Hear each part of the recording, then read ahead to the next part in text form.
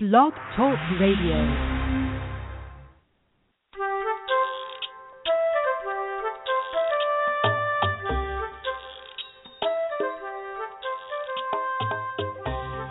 Hi there, it's Laura Mize, pediatric speech-language pathologist with Teach Me to Talk, and boy, am I having one of those days. Ugh. Let me just begin with a big apology to the two guests that we have on the show. We have a great mom. Angela, are you here? I'm here, Laura. Don't freak out because we're live. My best laid plans have gone awry. I told Angela we would have 15 minutes to kind of warm up and get to know each other and let me ask her all these questions and kind of get over those first little jitters that everybody tends to kind of have when we do something online or you know, the podcast, whatever you want to call it. Well, my plan was to schedule the show to start at 10:15 my time. They no longer allow quarter-hour beginnings, so we had to just go straight live or push the show back 30 minutes. And I didn't want to do that to y'all because we had planned for this time, and I didn't know how much time you had allotted for the show. So we're just going to fly by the seat of our pants, which is how Sounds I live good. anyway. And just Can you hear me okay on the speaker? Is that okay? There. Oh, I'm sorry. Say it again. Can you hear me okay on the speaker? Yes, I can hear you just fine. Okay. Can you hear me okay? I can hear you great, yes. Your pathologist is on here as well, correct? Yes, she is. Yes, Marissa. I'm here. Hello. Okay. Hello. Tell me your name or make up one if you don't want to use your real one. No, I don't mind. My name's Marissa. Okay, you know what? I'm having a little bit of trouble hearing you. Do you think you could turn your phone up? Okay, we're on a speakerphone in my office. So let me just get closer to the speaker. Okay, can you hear me now? Yeah, I can hear you. And I'm hearing kind of are we somehow pushing a button? Are you guys hearing that? I am hearing a little bit of cutting out on your end.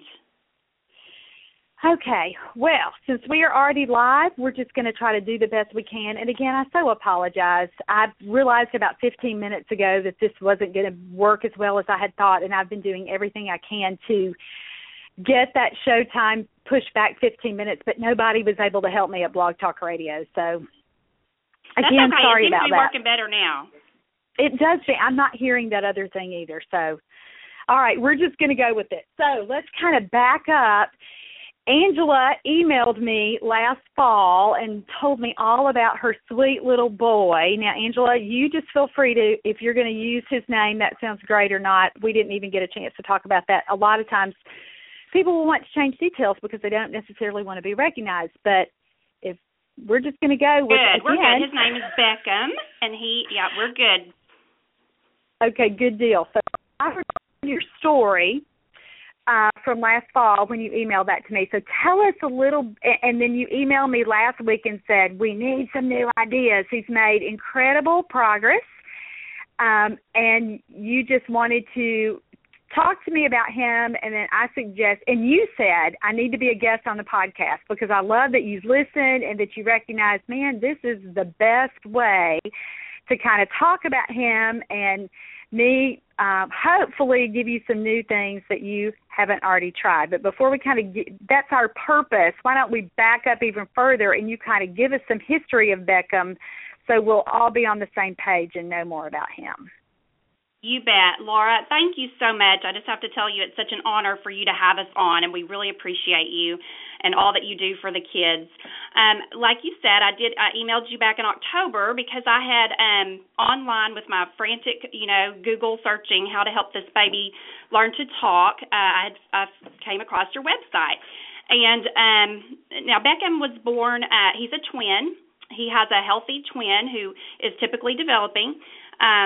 We didn't know anything was wrong, of course. During the pregnancy, everything was healthy and great, but when he was born, it was apparent there were some things wrong. He had a heart defect, and he had heart surgery at 4 months old, and it did correct the problems, so his heart is good. He's also, though, had, some low tone or hypotonia. He had some feeding difficulties that were just, really, really hard to work through. But we did avoid a feeding tube, just barely, but we did. Awesome. Are you there? Yeah. Can you hear me? Oh, okay. And so he's had many hospitalizations, a couple of the big open heart surgery, a couple of little surgeries here and there. And he had, the chromosome test that they did in the hospital, and it didn't come back, everything was okay. So they knew that there had to be some kind of, gene problem, right. that doesn't show up on the chromosome test. So we had to wait, and finally the full exome sequencing became available to where insurance would, finally pay, and so we were able to take part in that. And then he was diagnosed with a rare anomaly. He has it's called the KAT6A gene, and it is mutated, and it seems to it's the gene that's in charge of lots of things in your brain and in your heart, and just every system seems to be involved in some way. He has a lot of just subtle midline defects, some subtle asymmetric things with his face. His little ears are set back just a little. He's got he does have micronaphia with his little chin is recessed back a little. So that caused some feeding issues, of course, and just all of these issues. So anyway, everything's been a struggle for this little pumpkin.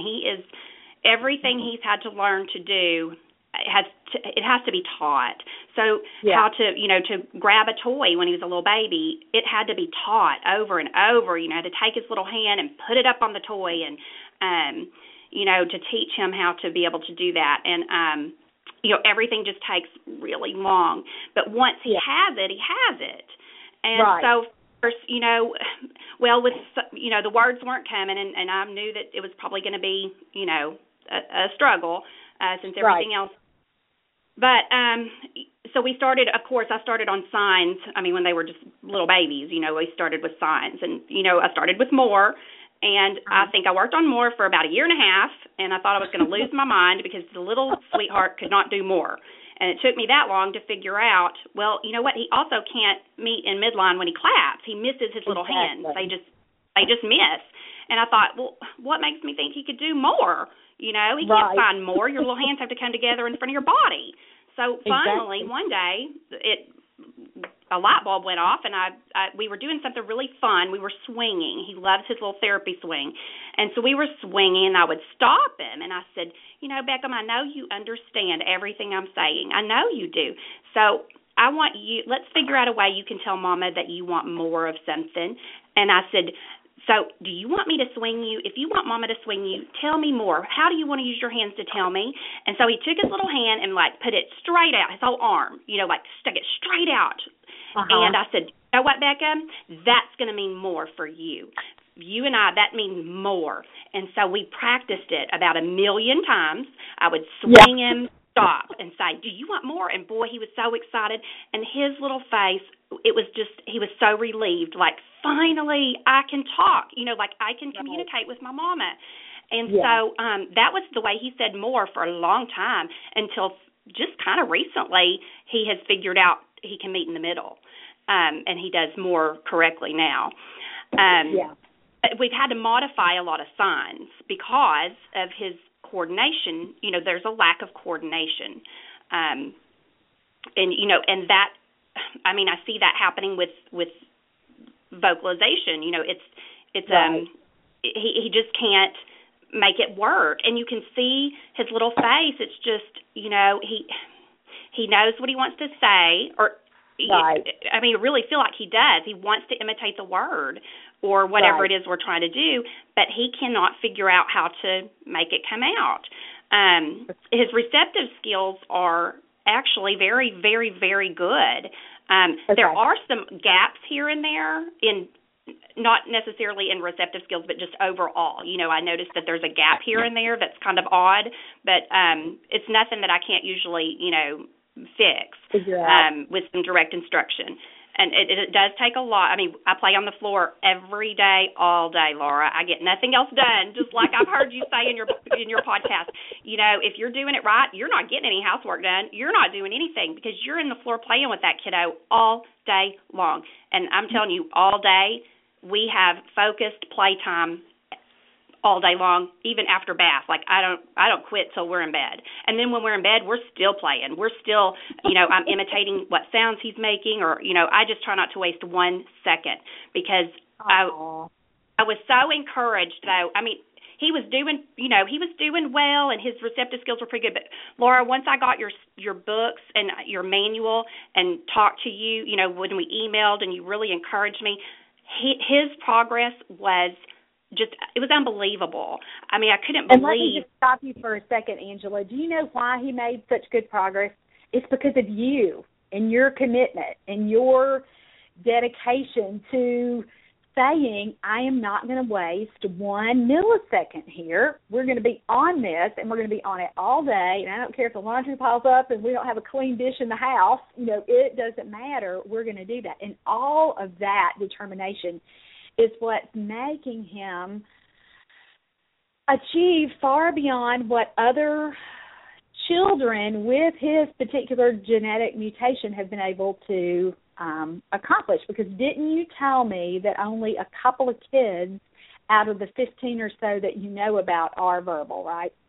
Yes, ma'am. We now there's about 15 others with this gene mutation that we know about, and yes, only a couple of them are verbal, and every one of them, communication skills are just, expressive language is just so difficult, and like several of them use signs.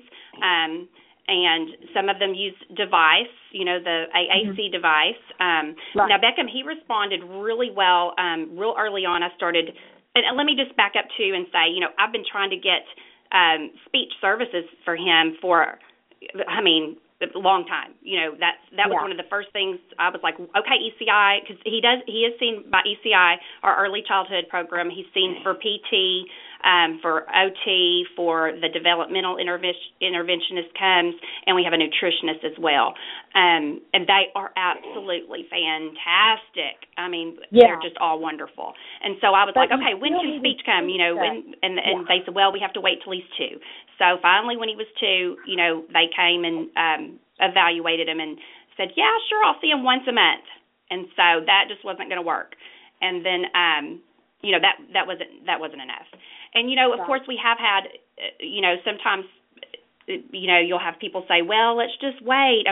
Everything else has taken him a while to do. Let's just wait. The talking's going to come. And I'm like, no. We know 15 other kids with this, and the talking's not coming. We don't have time to waste. We have got to get in here and at least I don't care if, of course I want him to talk, but at this point I just want him to communicate. I want him to be happy, be able to feel like he has a voice and that he can talk to his family. And I need help, figuring out how to do that. And so I started doing pictures with him, very early on. I just took pictures of everything of his, that was motivating for him, and then, taught him how to be able to choose things using the pictures, because I really wanted him to be able to make choices. Since the twin brother, was verbal, and it's kind of like he kind of runs the show because he is verbal, and so he gets to say, no, we want cheese puffs for snack or whatever, and I thought, well, I want Beckham to have a voice. And so he did really well with the pictures, and we still use some picture choice things that he does really well with. So we used one for, like, if he wants to sing a song, if he wants to request me to sing a certain song, then he can choose it off his picture board. And he's done really well with that. And in fact, our fantastic speech language pathologist that we do have now, because we did go the private route and we found the just perfect person for us. She's arranged to have him evaluated actually next week for a device. So they're going to come and spend the therapy session with him and see kind of what would be best for Beckham to use, because he does well with making the choices. And the thing that has really helped him just recently is a yes/no card that we use, because he can shake his head for no, but just recently. He hasn't been able to do that for very long. He can't do any movements that are fast. Like shaking your head no, you're having to shake through the midline, and it's a fast movement, and he can't do either of those things very well. So that took a long time to learn to shake his head no. So he can't shake for yes yet. So we had no way to indicate yes. So I just did this yes/no card, and I can ask a question, and he can tell me yes or no, and he uses it just perfectly, and he loves it, and he'll even start looking for it. If there's something he's telling me, and he'll start looking for that yes/no card and pulling it in my pocket because he knows I keep it in my pocket. And so that has been wonderful for him. He loves the yes/no card, to be able to have that much of a voice for things, as well. And so so that has been, the pictures have been big. He's very visual. He loves anything that he can see, anything, that does well for him. There definitely seems to be some auditory processing issues. He has a delayed response. If I walk in the room and I say, Beckham, if his back is turned to me, and then he might not respond, and then I say, Beckham, and then, you see his little head just kind of slowly turn and look at me, and he's but it's truly that much of a delayed response. So, someone else who didn't know, they think that he's not responding to his name. That's the first thing you think, is not responding to his name. Yes, he is.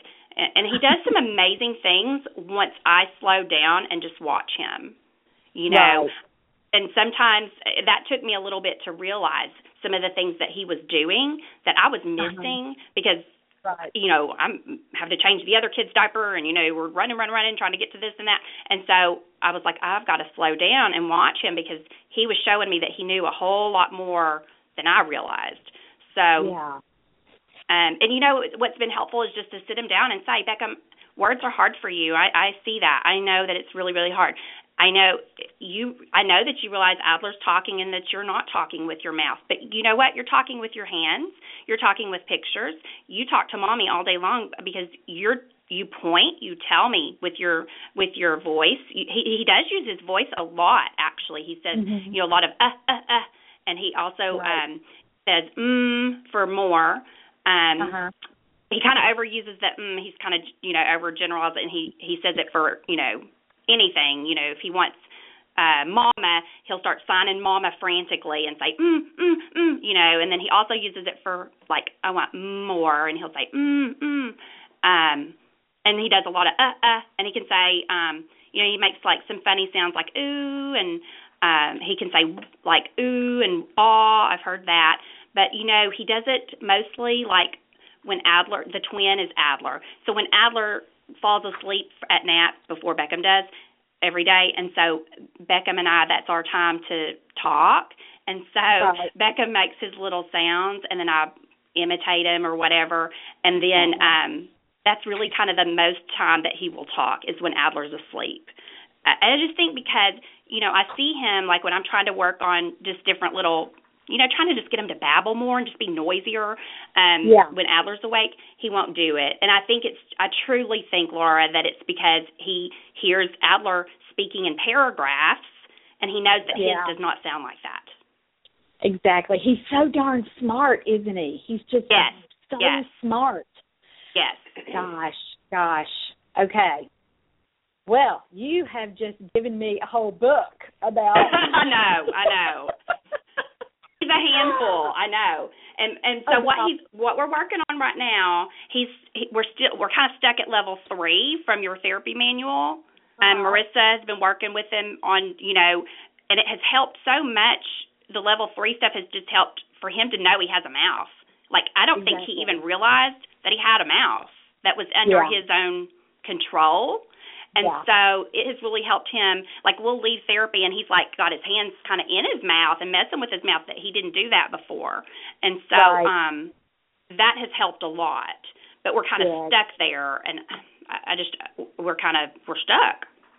Okay, let's catch everybody up. Let me fill in some gaps for folks who were listening. First of all, let me say, you are just the most on-the-ball mom. I wish I could just reach through the phone and grab you and hug you and tell you what a great job you have done, because You are on it, Mama. And again, that is why he's doing so well. So for all of you moms out there listening, let Angela kind of be an inspiration. And sometimes moms will say, this is hard, or, this is going to take up all my time, and how do I commit to this, and I don't know what I'm doing, and I'm not as smart as her. I don't come up with all these ideas on my own. Let me just say, you can do it. And you certainly have had an awesome representation right now by listening to her, and I hope that will inspire a lot of moms who are listening, who are kind of on the fence with deciding how committed they're going to be. And I'll just tell you, the kids who do the best are the moms who decide, I'm all in.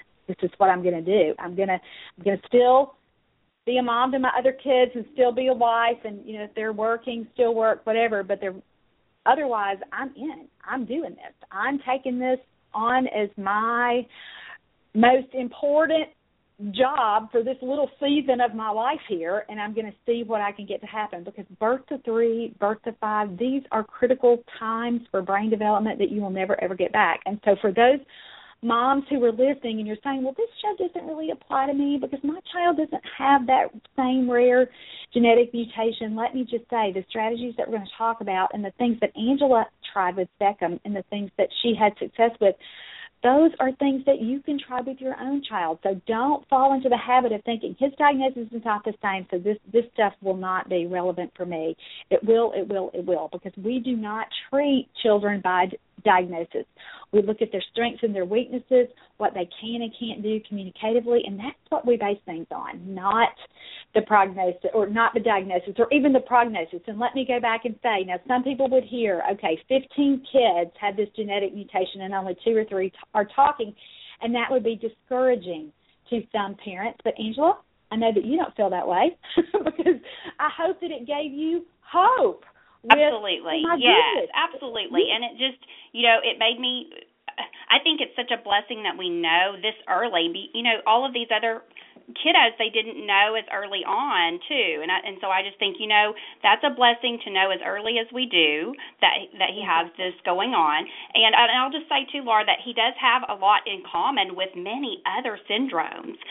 Before they did diagnose this, his geneticist had, several other things kind of in the back of his mind, that he was like, well, it's similar to this. He has a lot in common with Down syndrome, the hypotonia. And, so he does have a lot in common with a lot of other genetic or chromosomal disorders. And so, and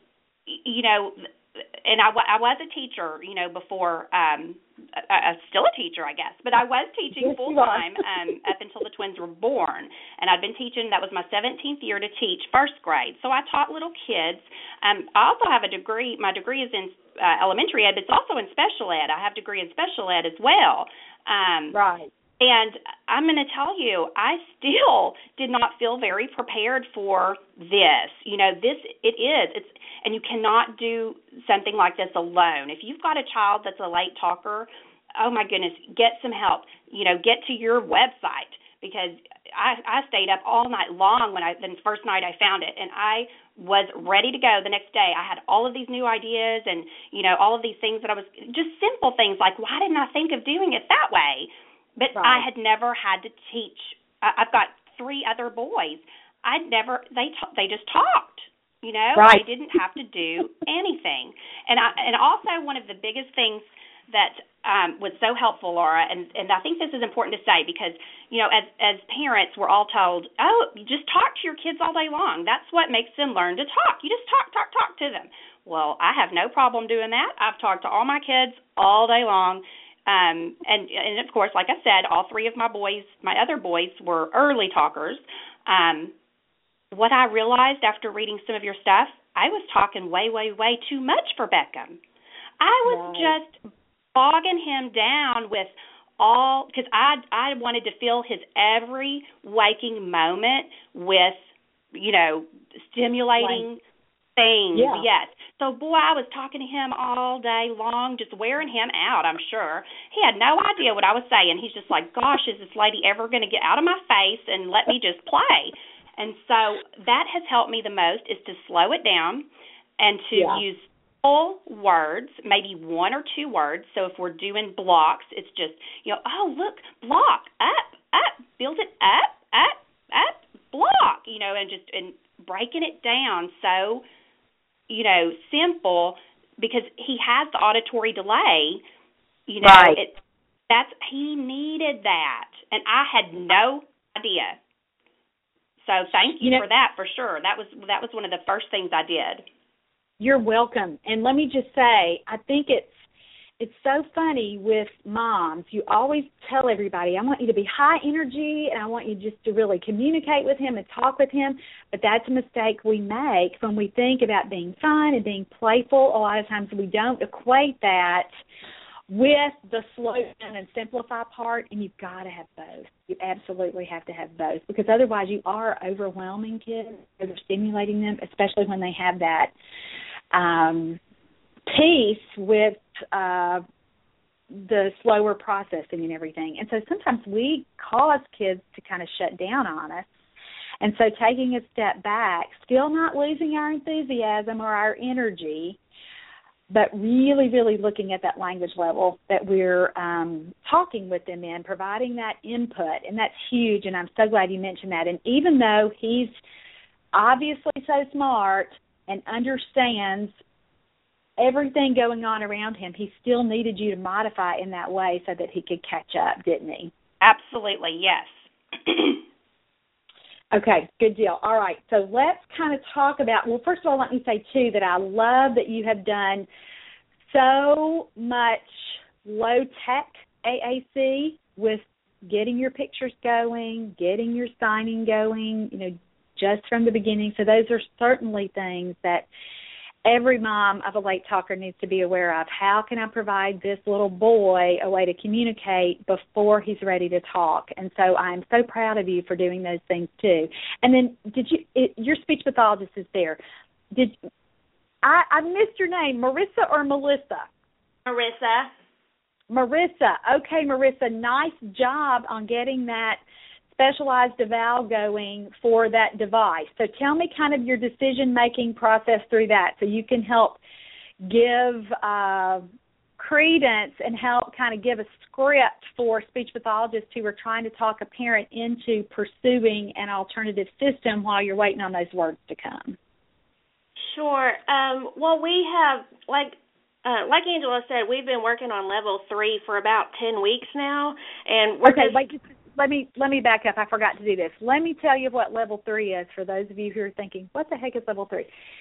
So they're talking about, they have my book, Building Verbal Imitation in Toddlers, and I have this chart that simplifies that whole approach, that whole process with how to teach a child to imitate and eventually become verbal. And so they're calling it level 3, but just so anybody out there's listening, there's no particular significance to the word level. I could have used the word phase or stage or step or whatever, so I don't want people to get caught up in the termination there. But what Marissa's saying is they're kind of looking at this chart. Level 1 is imitating actions with objects, and he can do that. And level 2 is using some gestures to communicate, and Beckham can do that, although he does have some motor coordination problems, which means it's going to make it harder for him to use his hands to do a big variety of signs. Now, he certainly has learned some signs, and he points, and I've got to watch some videos of him. He is really good at using that point, isn't he, Angela? Oh, yes, yes. Yeah. But, Laura, it took forever to teach him to point. I mean. Did it? Yeah. I mean, it took a really long time, yes. And it was like focused, teaching. I had to isolate his finger, and, I played every kind of game and activity and, touching, things with holes, and, oh, my goodness, it took forever. But once he has something, he has it. It's there. And then it becomes more automatic, obviously, and then he has it. But, and that's easier to do, obviously, when it's a motor skill, when I can take hand over hand and make his body do it, and he's very receptive to that. He's okay with that. But I can't move his mouth and make words come out or sounds come out or anything like that, and he just of course, he never babbled much as a baby. All of the things that you see or read about with kids sometimes that have apraxia or right. Speech problems. But yes, he does like to point. He does. He gets his point across, so to speak. Yeah. So. Well, his pointing looked great. The video that you sent me when he's in the backyard with a walker and he's trying to redirect your attention, he's just doing great with that. And again, he's just the kind of kid, once I saw my video, I just fell in love with him. And that cute brother too, Adler, he's just something else. We'll talk about him kind of at the end after we talk about Beckham. But I just love that he was so purposeful with using his gestures. And so for any mom that's listening, if your child isn't doing that, that's where you need to be focused on right now rather than with the words. And again, even with the kid who's having difficulty with motor coordination, Angela didn't just say, well, he's going to have trouble learning to use his body. We're just going to skip all this gesture stuff. That's impossible for him. You didn't do that at all. You doubled down, you worked on it, and you taught him. And I love the words that you used. You said you had to be real structured and you had to be real focused about it, and you just did everything that you could think of. And I know that he was in therapy during this time too with OT and PT and his developmental person, so they were helping you with that too. But I love that you looked at communication from the foundation up. You didn't jump straight to, he's going to talk to me right now today, this red hot minute. You backed up and kind of looked at all those pieces that have to come in first. So back at kind of looking at that chart or looking at that, how we build the foundation for language and for speech, he's doing a lot of that gesture stuff. Now, when y'all are saying he's at level 3, that means, for our listeners, he's imitating some actions with his little face and specifically his little mouth. So tell me what you've been able to get going with that. Okay, well, if we're looking at the imitating actions with your face and mouth, he's really good at imitating actions with your face. He can raise his eyebrows and open his mouth and like playfully bite. And so some of the ones he can do with his mouth are smile and pout. Okay. And then he can close his lips tightly and he can stick out his tongue. Sticking out his tongue is his most recent one. So those are the ones he's done. We've kind of been focusing for our next ones like pucker and smacking your lips and licking your lips and then like wiggling your tongue from side to side. Yeah. And that's kind of where we're stuck. Those are the things that he cannot do. Well, let's think about all of those. Because of his neurological difference here, we know that motor control is hard for him, and specifically anything kind of that involves crossing that midline. So wiggling his tongue, that's going to be darn hard. So probably what I would do is keep looking at those things. And how are y'all working on that, Marissa? Is he able to just kind of sit there and do it with you, or do you just emerge those things, embed those things in your play activities? How are you getting best attempts there? Well, we kind of emerge it playfully, but we've been doing, I guess what I would call a lot of oral motor activities. Yeah. We got a Z-Vibe for him, and just to kind of stimulate the mouth and kind of wake it up and just increase the awareness, like Angela was saying, because we're not sure he was really aware that he even had a mouth or he could, kind of play with it. So we kind of started off with the Z-Vibe just to kind of wake up that mouth, and then we've done I have these little lemon swabs, and he loves them, and so we kind of play around with those, and through that, we can kind of we're modeling it, and then we can get him to imitate it through that. Okay, that sounds good. And let me just say for our listeners, too, not all late talkers need this piece, but kids with significant hypotonia, or even those with hypertonia, meaning their muscle tone is higher and they're more rigid rather than floppy, a lot of times those kids, especially kids, too, you'll know if they've had a history of significant feeding disorders and difficulties, their little mouths, again, they don't have that awareness, and they are going to have to use that part of their bodies to talk. It's the same kind of system, and even though for some kids, this piece is not necessary, I love that for Beckham, you backed up and kind of looked at this piece, because we know that just, throughout his whole little body, he's had some difficulty with coordinating his motor movement. So that's fantastic. So that's kind of where you are on that piece. Now, he's doing some things vocally, and that M sound, his that's pretty new, right? Yes, it is. And I was able to elicit that sound, which I really wasn't supposed to be trying to get sounds, but I cheated just a little. Marissa forgave me. That's okay. So we were watching, his favorite thing in the whole world is to get to watch a video, and so he doesn't get to do it very often because he will veg out and stare at that TV and act like I don't exist. So he does not, hardly ever does that TV come on. So I decided I would use it to my advantage and use it as a motivator. And so I had the little nursery rhyme video on, and then I would pause it, and I would say, Beckham, do you want more of the show? And, boy, he does.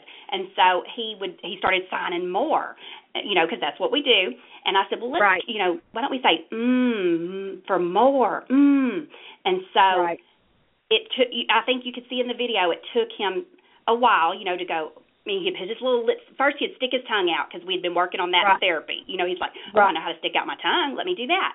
And I was like, that's good, but let's say, And so finally he did it after he'd done everything else he knew to do with his little mouth. And then finally the sound came out. And, boy, we were, I was like, oh, you did it, just really, really excited. Turned that movie back on immediately so that he had immediate gratification for his correct sound. And so, and then I turned it right back off. I don't leave it on very long. And I turned it off again. And I said, oh, do you want more? And it didn't take him just a few times, and it was very automatic. He was like, forget that signing more. I'll just say, that's easier. And so then we did that for a while. Then we moved to the Legos because that's his other favorite thing. So I thought, we're going to do this like you've seen in your book. Like, I'm going to do this. If you find something they can do, if they can say car, you go get every single car in the whole entire house, and you play with cars and make them say it 100 times if you have to, whatever. So I thought, well, I'm not going to let this moment go. So we went and did Legos, and I would make him say, for more Legos, and I would hand him another one. So, he's got that down. He does that. So then several weeks, kind of passed, and I thought, well, I kind of went to that part of the, I guess is it level 3 or 4, where you say I think it's level 4, where you say, hey, if all else fails, I don't suggest doing this, but if all else fails, you might have to teach these sounds. So I thought, well, I kind of feel like all else fails. Let me just try it and just see what happens. So I thought, I've heard him say, aw, many times, just randomly say, So I thought he can say, ah. So I was trying to elicit that sound, ah, because I thought if he can say ah and he can say he can say ma, mama. Right. Which mama has popped out several times when he's distressed. Mama pops out. Yeah. When he's like, I need my mama right now, and he's crying, and I'm, if I'm busy or something, and he needs me, then it'll pop out. But so I was trying to elicit the awe, and he stuck out his tongue, then he did his lips together and said and he was doing every single thing he could think of, that he knew how to do, but he could not give me awe. He could not give me that sound. He would open his mouth big, just like I had showed him. I said, open your mouth big and say, ah. Well, he would open his mouth real big, and he just couldn't make anything come out. And then he'll close it real quick and go, so he opens it big and then closes it and says, Because that's all he's doing. Yeah, he's really scrolling through. Let me just think of anything that I've done in the past, anything that I've learned I can make my mouth do. And, kids will do that with their signs sometimes, too, when we're eliciting a specific sign and they don't quite know what you're talking about or how to make their little hands, even if they're really sure of what the sign would be, they kind of do whatever comes to mind or whatever they can direct their little hands to do. So it's not uncommon to see that, too, with new talkers who don't completely have their little systems under control. But I love that he's trying, and I always tell people, and this may not be specifically for you, Marissa, because I know how encouraging y'all are, But for other people listening, don't discourage a kid when it's off target or when they're doing something and you're trying to get and they kind of go to or they stick out their tongue or they do something else you've worked on. That's really progress. That's really them saying to you, I'm trying. I'm doing everything I know to do here. And we have to really, really support that and encourage that, even if it's not quite where we want to go. So has he been able to get a vowel sound or an open mouth kind of approximation of a vowel? Not on command, not when I ask him to. He does it, and like when we're doing, when he's at nap time, when he's doing his ooh, and making all his little sounds, and I imitate them, he gives me a little grin, like, I know you just imitated me, I know you said what I said, and then and then I've even said, okay, your turn, like you say it again, and then he can't give it back to me. But what he does instead is he fake coughs. And so, because that's what he does to get my attention, is he always just says, and has this big fake cough to get my attention. And so that's what he's been doing now when I'm imitating him. Instead of, like, giving it back to me, he fake coughs and looks at me and grins. And so I was just wondering if, like, is that because that's just all he could kind of think of to do? Or, I mean, I don't understand, like, if he can say, I've heard him say, I've heard him say, ooh, then why can't he give it to me, like, when I ask, hey, repeat me, say, because I'm fun. I mean, I'm playing, Laura. I've got all the toys, and I'm like, because I know I've read your stuff, and you say, if it's not working, you're not fun enough. Boy, I'm fun enough. I really think so. It's I can tell already through the phone. It's not under his control yet. And the only thing that gets it under his control, Angela, is practice.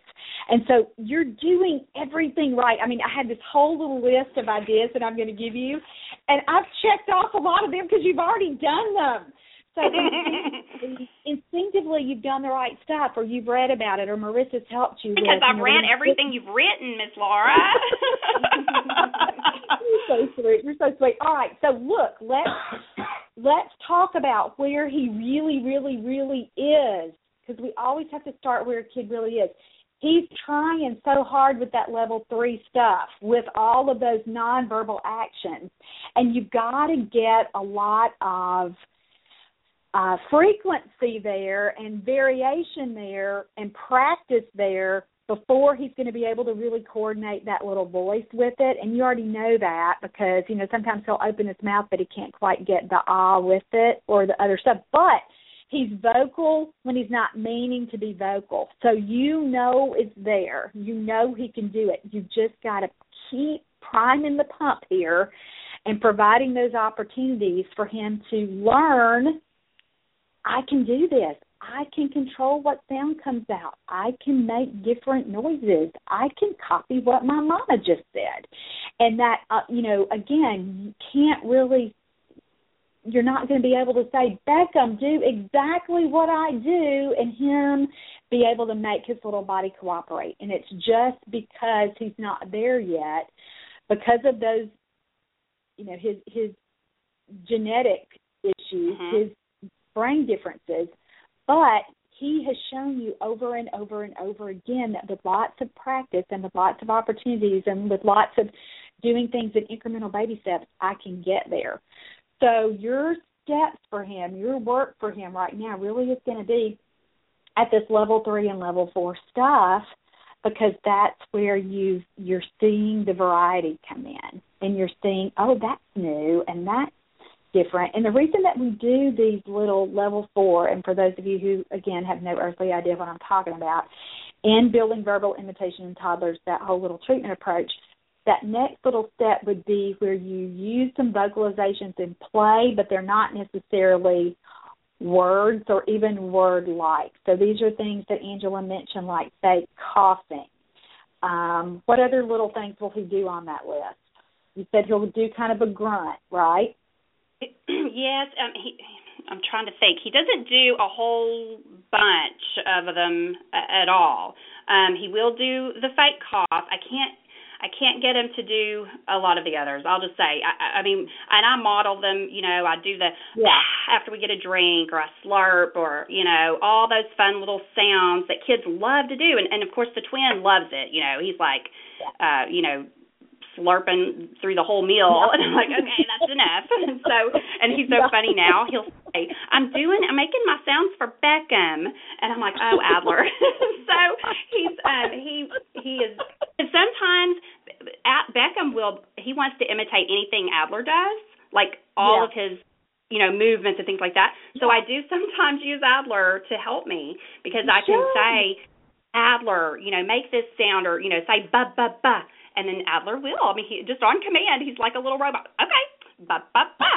And then he'll, you know, so now if he's saying something, you know, doing something kind of irritating, and I'll say, okay, Adler, that's enough. And he'll go, Mom, I'm just trying to make my sounds for Beckham. And so he's my little helper. But he doesn't fake sneeze. I can't get him to fake cry. Okay. Well, and he wants to talk about the theory here. The reason that we include this here for kids who are late talkers is because when babies at about 6 months, 7 months, 8 months, when they're becoming more verbal, before we hear words, we hear an increase in noisiness.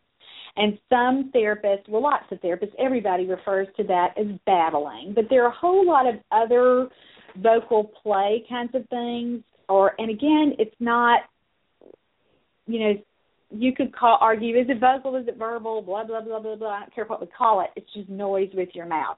So these kinds of things, in theory, are easier than some other things. But because Beckham has an atypical little system, we may see that other things that are supposed to be harder, he might actually be able to do. So this is what I want you to do with thinking about level 4, is just use it as a place for ideas, where you are thinking, let me try this, let me see what he gives me, let me see what I could get from there.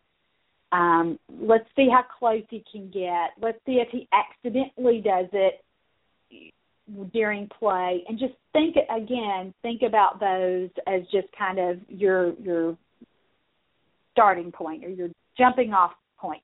He does not have to do all of these little things before you're going to be able to get some other things going. And you know that because he's been able to get that little sound, that M sound going. So that's what I want you to do. I want you to still kind of, and Marissa, what do you think about that? What do you think about those kinds of sounds? Do you think that it's just because he can't voluntarily control his little system yet? I mean, you've seen him, I haven't. So what's your gut instinct here? Sure. My gut instinct is that he just can't coordinate his mouth to make the sounds. I mean, like you said, it's there, but he just doesn't know how to coordinate it yet to do it on command. Okay. So, yeah, I think my question was, you know, we've had success in level 3, but I don't think he's going to be able to do all of them just because of his hypotonia and other deficits, you know, just physical deficits. So, you know, do we go ahead and move on to those level 4 and see if we can't get him? I mean, he's already doing some of those, so I think that, you know, is that where we are? Do we need to focus on getting him to try to fake sneeze or, you know, fake cry, things like that, or just, you know, making those car sounds, things like that? Yeah, I would move on to those kinds of things. And again, let me just say, this is how kids develop new sounds in their phonemic repertoire, you know, if you want to be real technical about that. But this is just how they experiment. This is how they learn, hey, I can do something different with my mouth here. It doesn't have to always be the same little 3 things that I've always done. Look at this. This is something new. So it's just a way for you to get some variety in there, and in no way, shape, or form do you, with this approach or anybody else's therapy approach, whatever you're looking at, do you ever need to feel like I'm going to do 80% mastery before I move on, or he has to have 10 of these 15 things before we think about that next little step. These are just ideas. And again, just to give you something to do besides think, vocalizations in play, play sounds, what does she mean here? All of these things are just written down as an idea or a starting place. You may come up with 25 different things that Beckham can do. that I've never even thought of to do with the kid. But you just look again at I want to get him to do as many different sounds, even if they're not words yet, as many different new things, variety of things, kind of, and even just one little step different than he's done in the past. So let's kind of talk about that. Well, before we move to that, let's talk about helping him get sound with his mouth open, because you're going to need that for vowels, and if you can't get kind of a vowel sound on command, it's going to be really hard to elicit a word. Does that make sense to you? Yes. Okay. So will he do a scream or a squeal or I know you talked about his little sounds that in your little sound games that you're playing with him, Angela. Well, he can't do any of that in imitation of you. It's all got to be self-generated first, right? Yes, you're right, Laura. Yes. Okay. Oh, that's hard. Yes. Yeah. Yes. We all agree that's really hard. Yes. You're just going to have to kind of catch him almost before he does it, so that you're saying, do it, and he kind of learns, hey, I can control this. So does he, when you're about to do those little games, Angela, and you seem like you're a mind reader mom, because you're probably the kind of mom that he just does, he raises his eyebrow and he means this. You've kind of got that little language going back and forth, your little mojo there, right? Yes. Yes. So can you tell when y'all are laying there playing your little games, you might kind of get him going and then say ooh or say ah. I mean, have you tried that and just won't do it? I have not tried it like that, no. Do it like that, and do it with something. Okay, so when you're laying there doing your little game, and I love that you've carved away that little one-on-one time for him. And, boy, that is so hard for moms with multiple children, and especially a twin who's the same everything, the same developmental phase as far as how much sleep they need and all that. I love that you've carved out that one-on-one time for him. And that's something that if a mom is listening, if you never have your late talker with you by yourself, that is a huge recommendation that I make to moms all the time, and I see lots and lots of games in every area when moms can kind of carve out that one-on-one time. And it is hard to do, but I love that you've already figured out how to make that happen. So when y'all are playing your little game, the next thing I would try is listen for what he says, his 2 or 3 little sounds. And you said he'll do kind of an ooh and an ah, right? Yes, uh-huh. And just kind of concentrate on vowels during that time. And if he says like an ooh 2 or 3 times in a row, say back and say ooh, do it again, ooh, let mama hear you, and I know you're so good at that ooey gooey kind of getting going. Yes. So try that, where he kind of learns, even if he's off target, even if he's saying ah or or sticking his tongue out or whatever, keep reinforcing, keep doing that. But kind of your job here is to get him to realize that he can do it on command and that he can make his little mouth do that. Because right now it sounds like it's still pretty reflexive, meaning he doesn't think he has any real control over it.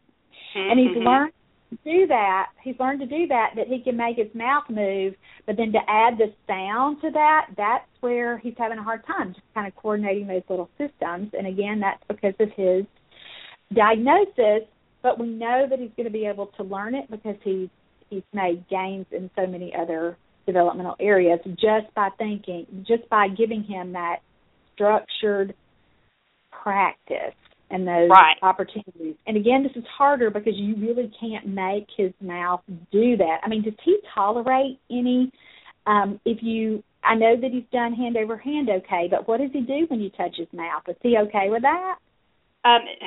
It's been a little bit tough. He of course, that's his least favorite thing. Despises brushing his teeth.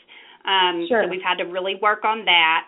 And I did not, kind of earlier on, when he was a baby, I would do a lot of the gum massaging and things like that. But then when he got teeth, of course, I kind of didn't. And he He used to grind his teeth all day long, all day, and it would almost drove me crazy. And I thought it was never going to stop. But I think it was just he needed that, firm input, in his little mouth. And he was just grinding. Now he does chew a lot of toy. He chews things. He has chewy tubes and stuff like that. He'll chew anything. But that has also improved since. And Laura, it seemed to improve once we started using the Z-Vibe with Marissa. It just seemed like it kind of made him go, oh, I can feel things in there now. And I don't know. He's just not chewing as much now. And so that has improved.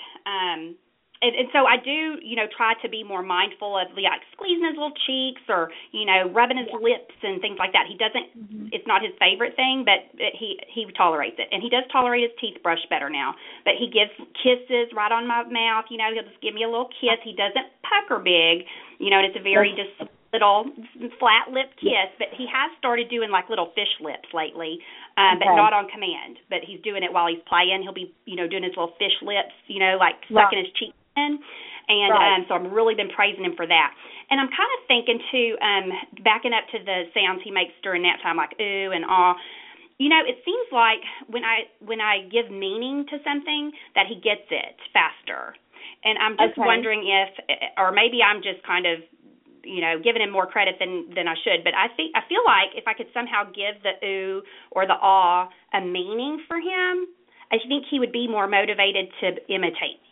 And I guess I don't really know how to give, ooh or ah a meaning. You know what I'm saying? Yes, but listen, you just need to pick we can do it a couple different ways. You can pick a real word with those sounds in them that would be meaningful for him, like you already do it in your daily routines, or what I would probably do is use those for exclamatory words, so that when you see something he really, really likes, that you're going, ooh, that's so pretty. Okay, yes. Ooh, I would do it that way. Or I would probably use it for, water in the bathtub. Ah, this feels so good. Ah, whatever he would like, or if he likes you really squeezing him, or whatever he likes. I would try to get those oohs and ahs associated with something that he's going to notice and that you do all day long. So, again, you can pick a real word, but I would probably just relate it more to an emotion or to, something that you can use with great frequency. Does that make sense? Absolutely, yes.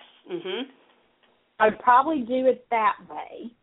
And then anything that you've seen him do, like those little fish lips, kind of as he's playing that he's not aware of, try to get him to do that purposefully. And your best time to do that, in addition to, all the play stuff you're doing, really might be that quiet one-on-one time that you have with him.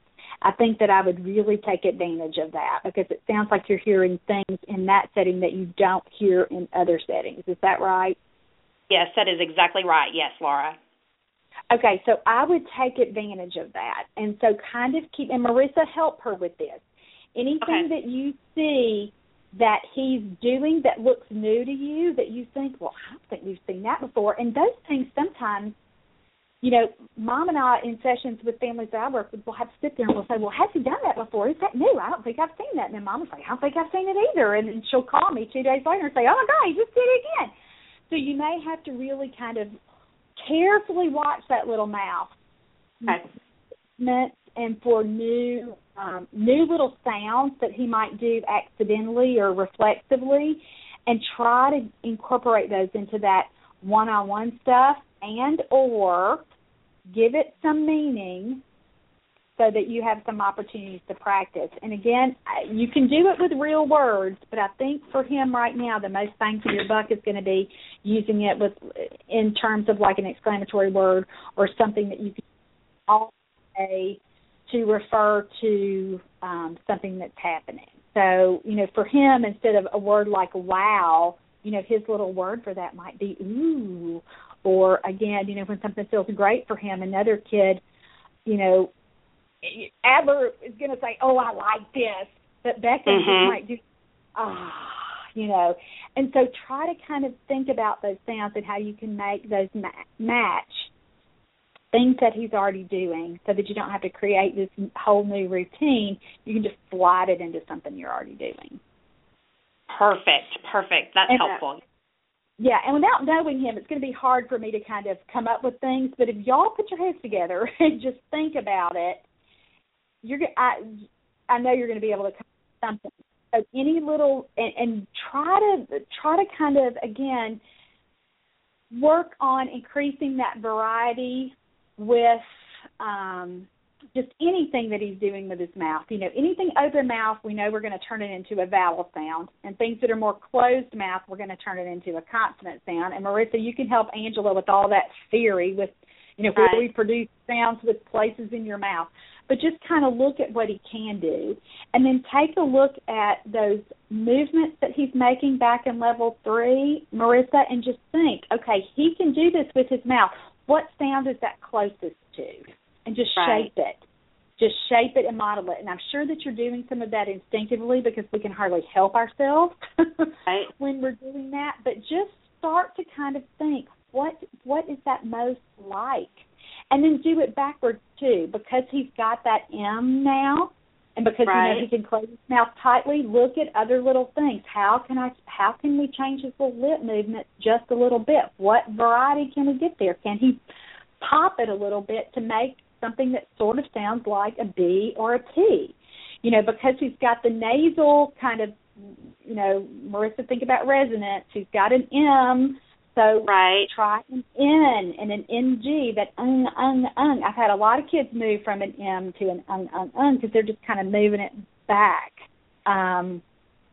You know, in their little mouths, or really it's a nasal sound. But just kind of think about that. Think about what is he doing already and how can I change it just a little bit and get a new sound. And will this be overnight magic?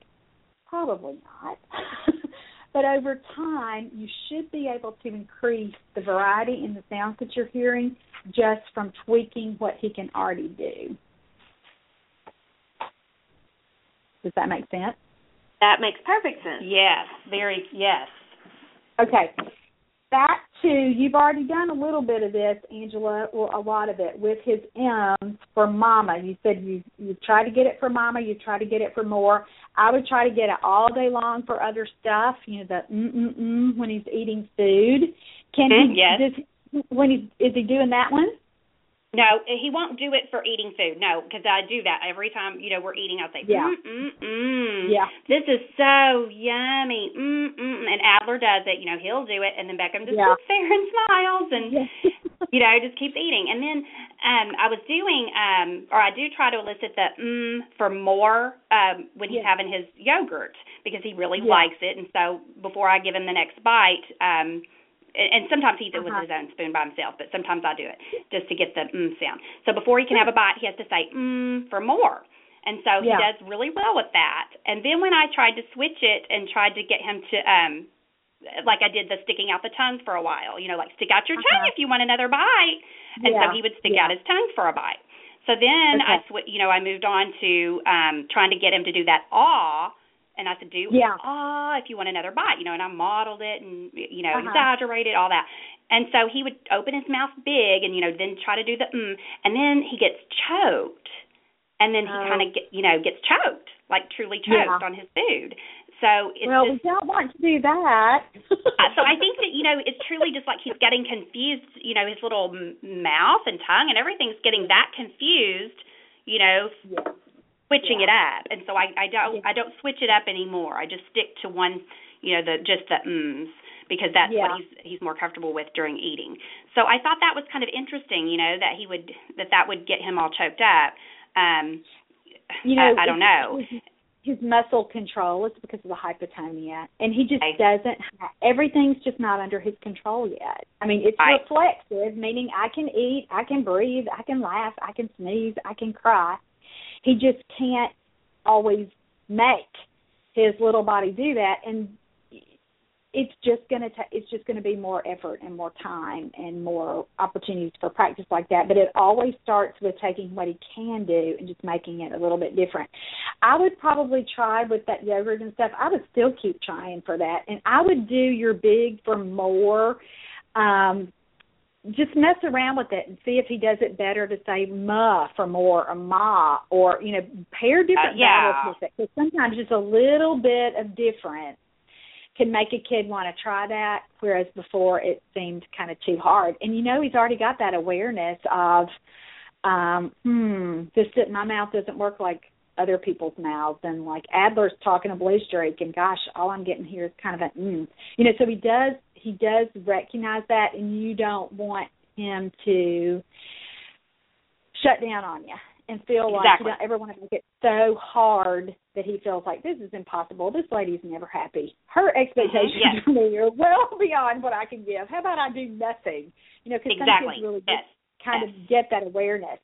So I wouldn't push him beyond that, but really just trying to kind of mess around with what vowels you might pair with that M sound. And let me just say, that might be hard. It might take a while for him to be able to coordinate that little sound with a new vowel, but that's why you work on those other vowels and get some variety in isolation, or meaning kind of one sound at a time first, before you may be able to really pair it with a consonant. And you're just looking for variety and frequency, Angela. So think about those two words. So anything that he can do, you want to increase the frequency.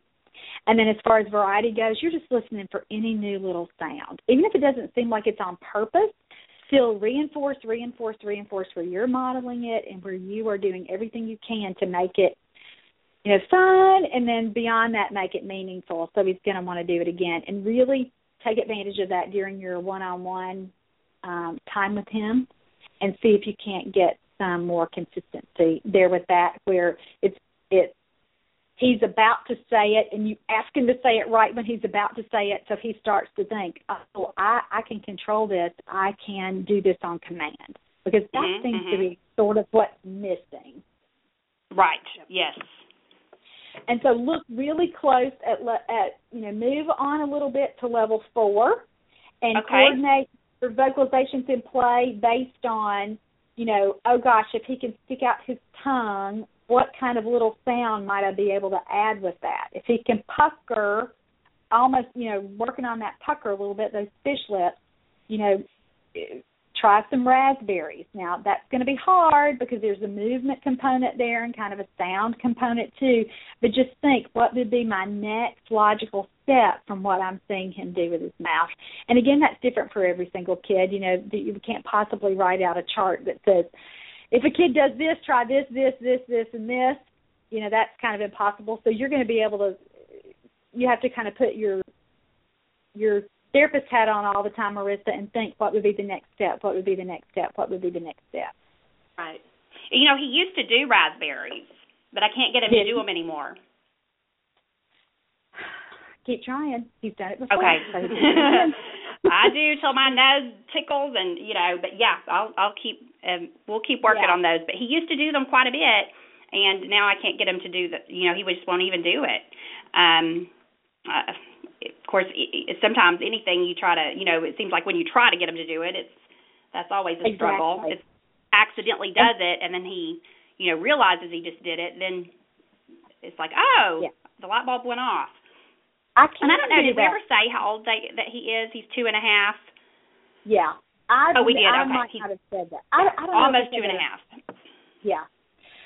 Okay, so you've got some newer things to try, and again, this isn't, and I don't want to offend any speech pathologists listening because I don't want people to think that I don't think that what we do is important. It is, but guys, it's not rocket science. Just try, just think, what would this next little step be? What would this next little step be? What would this next little step be? How can I add a sound component to this little movement that he's learned how to do, that he's mastered? But you may have to get the movement part first, kind of back in level 3 before he's able to add a little sound to it. And the reason that we do the level 4 things is because it's just a little harder than just doing a movement with your mouth. That makes sense. Right. Mm-hmm. Yeah. So that's what we want to do. We want to think about everything in terms of baby steps, baby steps, baby steps, baby steps, baby steps. Let me ask you this. You said you were trying to get him to do that exhalation stuff. Is it hard for him, Marissa, to kind of get that whole respiration piece? I mean, do you think just for him to do, well, I guess it is, to do any kind of little vocalization on command. It doesn't matter what it is. It's just hard, right? It is hard. I think, with the hypotonia, I think, overall he's just weak. And so his inspirations and exhalations are just kind of weak. We've worked a lot on blowing, whistles, and pinwheels. Yeah. He can do it. It's just weak. Mm-hmm. It's hard.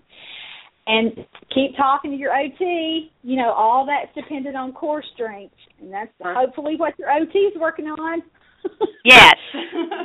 Yeah, we need that to get better so that we can move on and do some of that other stuff. All connected, and that's so fascinating to me that I've really learned how connected everything is to learning language and how to speak. Exactly. Back to your inbound, and here, let me just say, this little outline that I did, I'm going to email that to both of y'all. It won't make sense for anybody else to see it, but it will for y'all. And to make sure that we talked about every little idea that I would have had. But back to that M sound, just keep increasing meaningful ways for him to use that. And some speech pathologists get nervous about that and think, well, now everything's going to sound the same, and I've only taught this kid one sound, and I don't think that's right, and I might be creating an intelligibility nightmare here. Don't worry about that. Just get frequency going right now. If you can't get variety, get frequency. And sometimes I'll tell people, if you can't get frequency, get variety. So always think about that. What he can do, we want to make sure he's doing more and more and more and more. And then we're going to add new. Whenever we get something new, then we think about making it more frequent. Does that make sense? Perfect. Yes. Okay. Yes. Okay. Any last parting questions that y'all have, or something that we didn't talk about, or just anything else you want some guidance with? I'm kind of curious what your thoughts are on the auditory processing. I mean, I know a lot of the times we don't work on auditory processing until they're older, but I just don't feel like... we call it receptive language.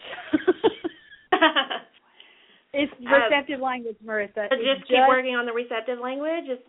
Yes. Okay. Yes.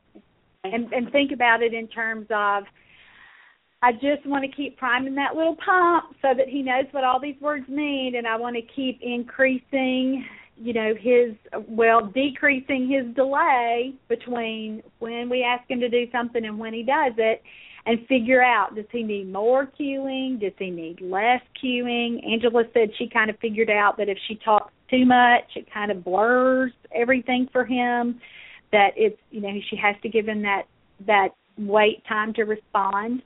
When he's following directions for you, when he's doing little things, will he just do one-step things? He will do two steps. If the stars are aligned, like if there's not too much background noise with Adler, if there's all of those things.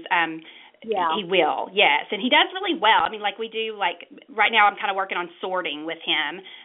We've moved on from exact objects, and we're working on, we sort animals versus people. And, so I just have to be very consistent, and I have to be very structured, and he has to be able to see no clutter. It's very simple. That's all he can see is the bowl of people and the bowl of the animals, and then I hold up the next thing and I say, okay, will this go in people or animals? Where does it go? And then he will take it and put it where it goes.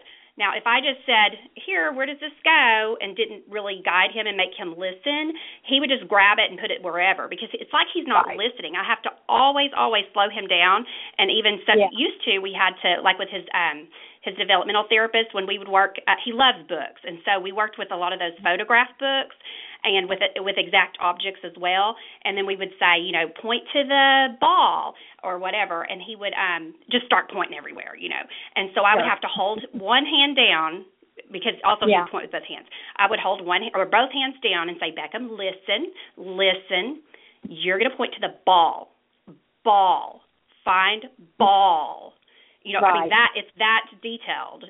That's how slow I have to go with him. And then I let go of his little hands, and then he points to the ball. If I don't slow him down like that, he would just start pointing all over the page, or taking the book away and wanting to look at it himself. But as long as I slow him down, so that I don't have to do it as much not as detailed as that, but I still do have to slow him down and say, okay, Beckham, this is a person. Where does the person go? And so then, he will follow the steps, and he will focus for really a much longer than Adler for most things, and his pretend play is really, really coming along. And, there's been a lot of things that I've noticed that he does that I would have missed it had Adler not already demonstrated that pretend play. You know what I'm saying? Like there was something he did with some animals that copied a show that they were watching, Madagascar. And so Adler had taken the zebra and the lion, and Adler was being silly and said, "Oh, look, Mama," or he said, "Alex, Alex is the lion." He said, and the zebra was saying, "Alex, you're biting my butt." And he was just laughing. He goes, "Look, Mama, Alex is biting his butt," like on the show. And I was like, "Oh, you're so silly, Adler." Well, then several days later, it was actually when we were sorting the animals. Beckham, I always give him an opportunity to just kind of explore whatever it is we're doing first to get that out of your system. Then we move on to the activity. And so he had the lion and the zebra, and he had them in the exact position for him to bite his honey.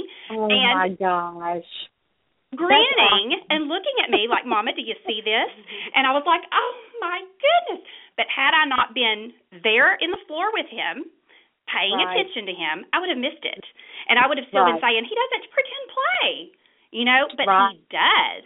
But because I'm, right there in his little face, I didn't miss it. So, that's just a big thing, is really watching him and learning his language, because it is so much quieter. Adler, everything in Adler's head because it comes out. Right. He says everything. But Beckham just gives it in some different ways. So, he does really well with structured activities.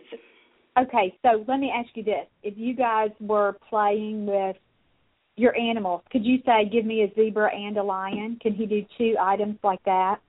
He can, yes. But like I said, I would have to kind of slow him down, because he would probably want to pick his favorite animals first. He'd grab that giraffe, or if the animals come out. So I would have to really slow him down and say, "Look, I'm going to ask you to choose 2 things. Here's the 2 I need you to pick up and hand to Mama." And then I would say, "Get me the lion and the zebra. Ready, lion and zebra." And I'd give it to him again right before he's to grab them, to kind of help him remember, because he could get sidetracked between me saying it and him needing to grab them. But those are things that I have to. I think 2.5-year-old, you have to kind of. Sure. They're liable to get sidetracked when they're have fun toys in front of them. But I am pleased with how he does it. But it does take a lot of focus. So if he were to go to a school or something where people didn't understand him or didn't want to take the time, which is not the case. He goes to a little preschool on Mondays for just half a day, and it is fantastic, and that has been so wonderful for him. He has a wonderful teacher, and just all the teachers there work with him and are just fantastic and love him to pieces, and that's been so good for him. And for me, it's been good for me. And so, they understand him, but they've taken the time to really listen and to understand, and they give him the extra time that he needs, and, they've learned some of his little, differences. So, that's just kind of what worries me sometimes, is that, I don't know. I feel like I can do a better job at home than sending him to school when he's 3. I'm panicked already about the 3-year-old thing, with sending him to school, and I just don't want to. I would rather just keep him home, and I'll just do anything. I'll work and do whatever I need to do, but, I just... Well, it sounds like you've got the best of both worlds right now, and if you need to hang on to that for doing what's best for you and for him, that's what you need to do. Some kids aren't ready to go at 3. Some mamas aren't ready for their kids to go at 3, but you're just going to have to make that individual decision based on how you feel about that and what you think Beckham needs at that point. And trust your gut, Angela. You are a great mom. You have figured all this stuff out. You have pushed professionals to do what you knew was going to be best for him. You've got fantastic instincts, so you'll be able to make a good decision about that when you need to make a decision. You will. Okay. You will. And it's scary. It is. It's scary to send your nonverbal child out in the world. It's absolutely. I totally get that. And if you feel like, gosh, I would just feel better if I had 6 more months of him at home. Now, when he's 14, you're not going to want to do that. But no. that's okay. And so you're just going to have to decide. Some programs, is your school program, would they let you just send in some days and not some days, and you just kind of decide what's going to work for y'all and not work? I think, but I'm not completely certain, Laura. I haven't looked into it enough yet because I'm still in denial that he's almost 3. So I haven't looked into it. And I really think that we've got a good fit, like you said. We have a good fit with, he can still go to the preschool that he's at now on Mondays. And I think next year, well, he's done so well that we're going to do Monday and Wednesdays next year. Yeah. So he is right along. You're moving right along. You're moving right along. And so just figure out what you think, what you know is going to work best for y'all, and don't do anything that you're not comfortable with. Now, as moms, and you know this from your years of teaching, sometimes we do tend to cling when our babies don't want us to, and when it's not good for us to do that anymore. But you'll be able to make that decision and decide, and you've already decided next year we're going to do 2 days. We're going to do 2 mornings, or however, you work that out. So you've got a handle on that. Trust yourself with that. Okay. Back to the processing thing, I want you to always not jump too far ahead. If you've worked on the 2 items and he does that pretty consistently and he doesn't need quite as much lag time, if he's still taking a lot of time to do any skill, you know that you're going to need more practice until it becomes more automatic. And don't always rush ahead. Give him plenty of time to kind of master a skill. And so the 2-step commands, that kind of sounds like to me where you all need to be focused as far as processing goes. And process is synonymous with receptive language. So you're just going to keep working on that and just, again, keep giving him opportunities to demonstrate that he knows what you're talking about. And keep doing your careful observation with, oh, my goodness, this is something new. This is what he's trying to tell me. And then just reinforce. Like the example that you gave of the Madagascar play scene. Look for more things like that he's doing. Look at what Adler's doing and try to, facilitate that with Beckham too as far as play goes. And be sure that you're, not just so hyper-focused on this talking thing that you missed all of these other wonderful new things that are coming in, cognitively, and we always know that we measure cognition best through play.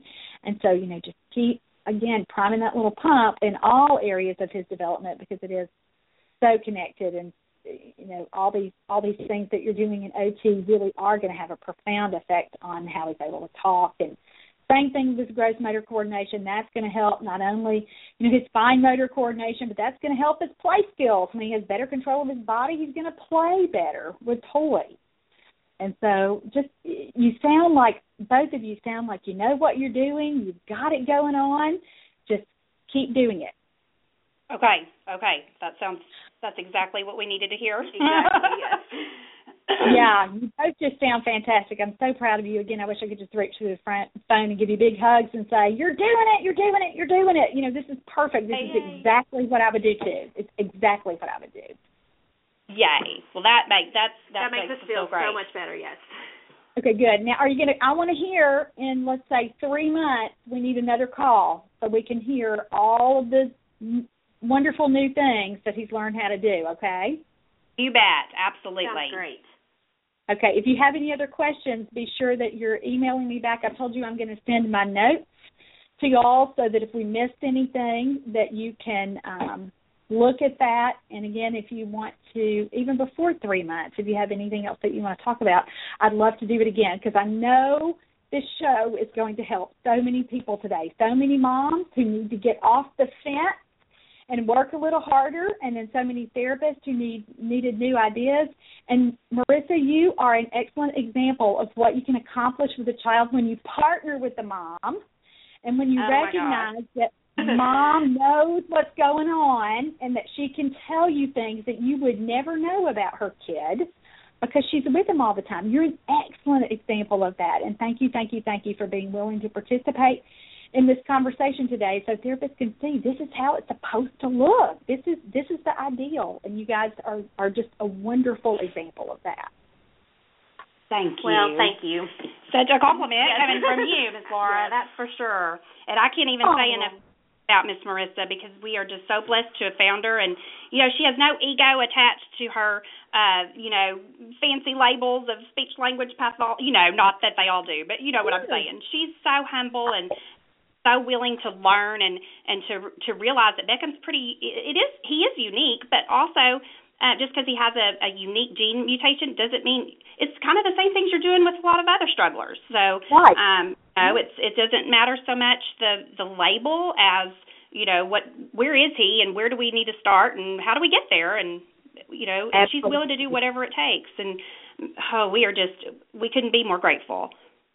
Well, I am so glad that you two found each other, because Marissa, don't you think you're learning a lot right now too by having Beckham and Angela on your caseload? I mean, I could honestly say I've probably learned more from Angela than she has from me. I mean, honestly, it's just been such a learning experience for me. I mean, I'm brand new. I just finished my CFY this week, so. Oh my gosh! Yes, well, so, listen, let me say, the rest of your career will never be the same as if you had not had this wonderful family and this opportunity or this early on to shape how you feel about things and how you practice. And some people can go 10 or 15 years working without learning some of the lessons you're learning right now. So this is so good for you, and I'm so happy that you've had the opportunity to do that. It's been my honor to work with them, and like I said, it's just so helpful for me too as a new SLP. Yeah, absolutely. Okay, well, we're going to get off here because I know y'all have to move on, and I do too. Today is my 28th wedding anniversary, so I've got. Happy anniversary! I know. I'm starting my weekend a little early, getting this call done. Hey. And kind of moving on. I'm moving on to the other part of my life. But I do so want to hear about him. And so let's see, it's April, so May, June, July. About midsummer, I want one of y'all to email me, and then we're going to schedule another show. Okay? Absolutely. I'm looking forward to it. All right. Y'all go have a great rest of your Friday and weekend, and hang in there. You're both doing the right stuff. I just think you're doing great. He's so lucky to have y'all. Thank you, Laura. Thank you so much. You have a great weekend, too. All right, thanks. Bye-bye.